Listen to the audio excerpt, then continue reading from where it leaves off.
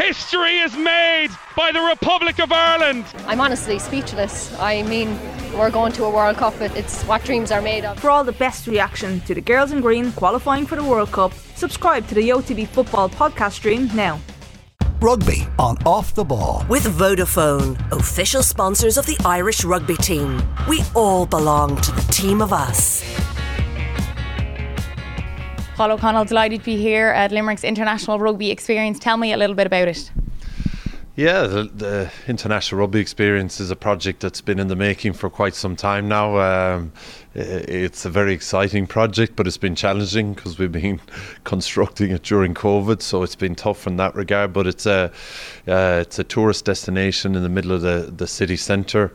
And I suppose it has rugby at its heart, which is a big part of Limerick's story, you know, with Thomond Park, Munster Rugby, the club game, the internationals that have come here, the internationals that have come from here, the international teams that have played here and lost here down through the years. So it tells the story of rugby, not through, I suppose, the history of the game. It tells it through the five values of world rugby, and it tells it through the journey of a player from grassroots to legendary status as well. So Neil McLaughlin designed the building here, and James Alexander and Event Communications now have designed the interior of the building. So we're at the point now where the building is kind of finished. It's kind of safe to show people around the building, and the installation of the actual experience is about to start happening now over the next number of weeks. So it's a day when we get to show some of the people from tourism and from the city around, so that they can, I suppose, understand what the project is about, because, you know, we've been telling people it's not a museum, it's an experience, and people are trying to get their head around that. So it's an exciting day, and it's the start. You know, even though it isn't the start for us, it's a bit of the start of the building beginning to open up a little bit. And it's quite a journey I'm sure you've been on, especially if you're going through it during COVID as well. And it's 6 stories high, and it's quite immersive as well, so people can come here and get involved in it. Yeah, it's very interactive. There's everything from, you know, you can engage in the little stories of the game, and there's a skills floor as well where you know, there's a kicking interactive where Johnny Wilkinson will take you through how to kick a rugby ball the right way and the different types of kicks, and you can measure the speed, the height, the spin on your kick, all that kind of stuff. There's the same for footwork. There's something similar for passing. So you know, there's a refereeing interactive where Nigel Owens will introduce it and take you through a few tricky decisions and things like that. So it's, you know, there's something here for young kids. There's something here for avid fans, for future fans, for families. There's something here for everyone. And it's male and female legends of the game? Absolutely, yeah, of course it is. And that's been one of the most enjoyable things of the project is you know, we've been picking up the phone to players since 2017. You know, some players we would have been picking up the phone to asking them to be involved. We wouldn't have even known what we were asking them. But when you mention Limerick and you mention rugby and you mention the people that are involved in the project, players haven't hesitated to agree to be involved, and all on a voluntary basis. So that's been brilliant for us. And JP McManus is involved as well? Yeah, well, it's his idea. It's his idea from the start. I mean, it's not like someone came up with the idea and asked him to fund it. It's his idea, and obviously he's funding it. You know, this spectacular building in the middle of the city centre that we can all be so proud of. You know, I suppose the initial idea from Neil McLaughlin, the architect, was that it was a cathedral of rugby. You know, we've these spires that kind of stick up throughout the city, and this is another building that kind of raises its head above the parapet, and it's a cathedral to rugby. So it's been amazing to be involved in something that's been done so well, with such great intentions at its heart, and the city has to be thankful to JP McManus and his family for doing it. Amazing. We look forward to it opening. I know you said it's probably the new year. No exact date yet, but we're waiting for the new year. Yeah, the new year probably. Yeah, you know, there'll probably be a few groups in testing the place out before that, but probably the new year. Amazing. And how's life for you besides all of this? I'm sure it's very hectic. 3 kids as well. Yeah, it is very hectic. We're just back from Bloemfontein. We were there with Emerging Ireland, so I was there for the last 2.5 weeks with some young Irish rugby players. It was a brilliant experience for us. I suppose Bloemfontein, it was beautiful. We stayed in a great hotel. We could walk straight across the road to the famous Grey College, which has produced some of the, I think as a school has produced more Springboks than any other school in South Africa. Amazing facilities. We 3 great games where we found out a lot about the players, and we were able to, I suppose, sharpen our skills as coaches as well. So it was a great experience. And Sunday week we head into camp then for the Autumn Internationals. We haven't played South Africa since 2017, I think. A week later we play Fiji, who are a very strong side now, who have an excellent coaching staff, and Australia, who had a tough rugby championship but have some real talent and excellent coaching staff as well. So we head into a big 3 weeks now with Ireland. And I know the Emerging Ireland tour, it was set up to maybe see some talent that you hadn't always seen at that elite level. Have you got that out of it? Yeah, well, I suppose we always see them, but we don't know them. We watch them playing intermittently, but we don't get to know.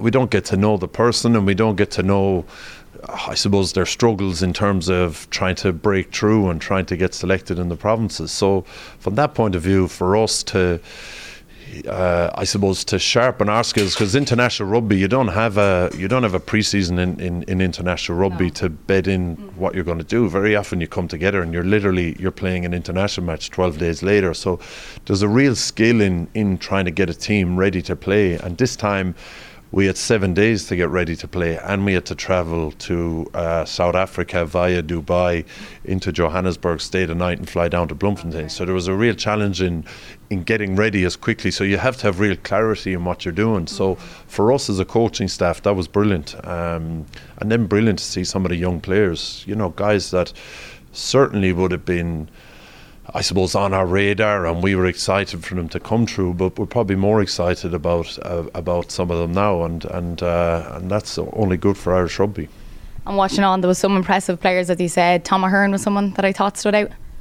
Yeah, I suppose we 3 games, so some guys were obviously going to get more game time than others, so if you started that first game, you had a good chance, because there was only 4 days between the second game and the third game. You had a good chance of starting the third game. Luckily for us, a lot of the guys stayed injury free, and Tom Ahern was one that did really well. I mean, I think we conceded 18 penalties. I think it was actually more. I think the official number is 18 penalties in the last game, which meant we were defending a load of lineouts. And luckily for us, it's a skill set that he's very good at. He's very good at kick-off receive. He's a very powerful ball carrier. So he had a great tour. But all the second rows, I was a second row myself, so I'm probably watching all the second rows more than anyone else, but all our second rows did really well on the tour. Brian Deeney, Joe McCarthy, Cormac Izachuku, they're a different type of athlete to what we had when I was playing. They're big men, but they're fast, they're powerful, they're athletic, they move really well. So to see that calibre of second row coming through on the tour was brilliant. And I suppose for the clubs to see their players going away playing, it wasn't the ideal scenario for them. But the likes, I suppose, of Jack Crowley, he probably got more time than he would have if he probably stayed here at Munster. Yeah, I suppose it's a challenge all the time, isn't it, for playing time for teams, and they the other challenge is they need players at home for training to allow them to prepare for games at the weekend. It's hard. So we understood the challenges, sure, but we felt there was a bit of a trade-off there that would be good, and for us to talk to some of these players, coach some of them, play a game, review it, try and fix something for the following day and see for the following game and see how they react to that. There was real value in that for us to see how they handled that. There was real value in that for us to be able to try some things as well. And I hope in time, people appreciate the trade-off. There was a risk in it for sure. Provinces, I think, I would say, weren't happy to lose some players. Were happy for other players to be getting game time, because that's a challenge for everyone. So hopefully the trade-off works out in the end. Great. And how much are you enjoying your coaching role with Ireland at the moment?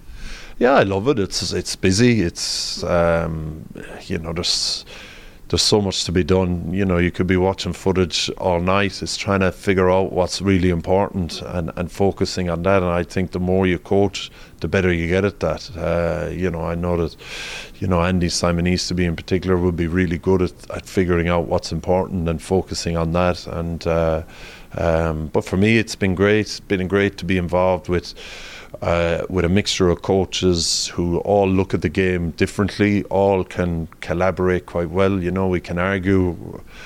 I suppose we trust each other enough to be able to argue and try and get to the right answer rather than it be an argument. So I really enjoy it. Really enjoy it. It gives you a bit of balance, I think, as well. International rugby, in that when you're in it and you have games, you're full on. You're away from home, but when you're home, you do have a bit of time. You know, if you can plan your time properly, you can still bring the kids to school. You can still collect them a few days. You can bring them to a match at the weekend or that kind of thing, and double it up that way. So when you have a young family, it's good. It's tough when you're in the club game. I know that. You know, you have a game every week. You have a game to review every week. So the club game can be a bit tougher, but people figure it out. But I must say, I really enjoy the international game. And was that always the ambition, that when you retired as a player that you'd go on to be a coach? I don't think it was always the ambition, certainly a good few years before I retired. And then as I was coming to retirement, I was watching the workload of some of the coaches at the time, and I wasn't so sure if it was for me. And I was lucky then that Munster were quite supportive to me in that they gave me an academy role where I wasn't full time. The RFU were very supportive to me in that I coached the under-20s for a period and got to work with some great coaches there. I travelled abroad for a year with Paris, so I got quite a good bit of experience. And I suppose when the international role came along, having known Andy and Simon Easterby and John Fogarty previously, I knew there would be guys that I could work with and enjoy working with, and it was a fantastic opportunity and one which I'm really enjoying. And I don't know if you've seen it yet, the documentary with Brian O'Driscoll, After the Roar. It's just really impressive to see, I suppose, insight into what it's like to retire from an elite sport, and I suppose the struggles and the challenges with that. For you, how was it when you retired? Yeah, it's hard. It's definitely hard, and I think one of those things, you know, I know Tommy Bowe did a documentary as well before, and Brian's documentary is excellent. And I think one of the things it does for players that are retiring, it makes them realise this is going to be hard, you know. I think sometimes you might look at social media and think a lot of guys have it sorted, but very few have. I think every single player struggles when he finishes, because it's such a big change. It's such a big change in lifestyle, and it's such a big change in terms of figuring out what you're going to do next and what you're going to be passionate about and where you're going to put your time. So I think that's the first step, you know, if you can actually admit this is going to be hard, and if you're happy that you can see that other people find it hard as well, because I certainly did, and I still continue to find it hard. You know, I still miss playing terribly, but I think the more, like anything with mental health, the more you see people having the same struggles as you might have, and the more you see people talking openly about it, the more other people are encouraged to talk openly about it and get help. So I think it's a brilliant documentary, and I think it's good for future players who are retiring. Yeah, absolutely. I think it really normalised that, you know, that is absolutely normal. Even if you're at the highest point in your life and playing at an elite level, it's normal to feel like that. Yeah, and some people feel that, you know, some players finish with better opportunities than others, but the struggle doesn't really have anything to do with that. I think, you know, you got to figure out what you're going to do in your head. You got to figure out that it'll be tough for a few years while you're figuring out. You got to realize you don't have to have all the answers as well. But it's well worth considering and discussing it and getting a bit of help before you do make the decision to retire, or as is very often the case now, that the decision to retire is forced upon you. Yes, absolutely. And Munster at the moment, they've lost 3 out of the 4 games so far this season. Not the ideal start, and new coaching team in there as well, so it's not been easy for them. No, it's not been easy for them, but I'd coffee with one of the Blue Bulls fitness coaches there in Limerick at the moment, and I worked with one of them, Steph Francais. I'd coffee with one of them yesterday. They lost I think 6 out of their first 7 last year and ended up in the final. You know, and they learned lessons. They really struggled at the start of the year against the Irish teams. They realised they had to change what they were doing, and they were very adaptable. So Munster have made big changes to their coaching staff. They've made big changes to how they want to do things, and you know, they just need to remain calm and hang in there and it come right. They've very, very good people involved in the coaching setup. I know that Andy, Simon, and Cathy and John Fogarty struggled when they first took over from Joe Schmidt after the World Cup, and I think if you know what you stand for and you've clarity in terms of how you want to play, it takes time to bed in, but if you do have that clarity and know what you stand for, it'll come right in the end, and be confident that will happen at Munster as well. Yes, as you said, big game against Bulls this weekend, so they're back in Thomond Park, first time in nearly 6 months. Yeah, it's exciting for them, exciting for the coaching staff as well, the likes of Mike Prendergast, who's been away for so long, the likes of Dennis Leamy, who's been retired and been away coaching as well. So I'd say a lot of them are very excited for the game at the weekend, and you know, sometimes you just need a few little things to go your way, get a result, and a few of the things that you're trying to make part of your game, you know, a few of those things to work so that people can go, yeah, okay, this works, let's stick with it. So hopefully that happens for them at the weekend. And lastly then, just to chat about Johnny Sexton. He's still doing it for Leinster, still doing it for Ireland. What is it about Johnny Sexton? I think all the players, you know, the more you play the game, the more you see the pictures and you become instinctive in what the right decisions to make are. So he's obviously played at a high level for a long time, but he's trained at a massively high level as well for a long time. So I think he sees the pictures very quickly and is able to make decisions based on his experience, and that's the challenge really for every out half. They touch the ball, you know, second most in the team after the number 9. They're the guys that have to make the decisions, and the more times they've been put in that position to make decisions and they've made them wrong and they've reviewed it and figured out why it was wrong, the better chance they have of it being instinctive. And I think that's where he is at the moment. The way Leinster play and the way we play suits him. Mm-hmm. He's very comfortable with it, he understands it, he's figured it out, and because of that, he looks very calm when he plays, very in control when he plays, and it's a joy to watch. It's just, you know, it's great seeing him competing as well. I mean, that's what the funny thing about him is winning doesn't take the edge off. I think it makes it worse, which is a great thing for any team he plays on. Rugby on Off the Ball. With Vodafone, official sponsors of the Irish rugby team. We all belong to the team of us.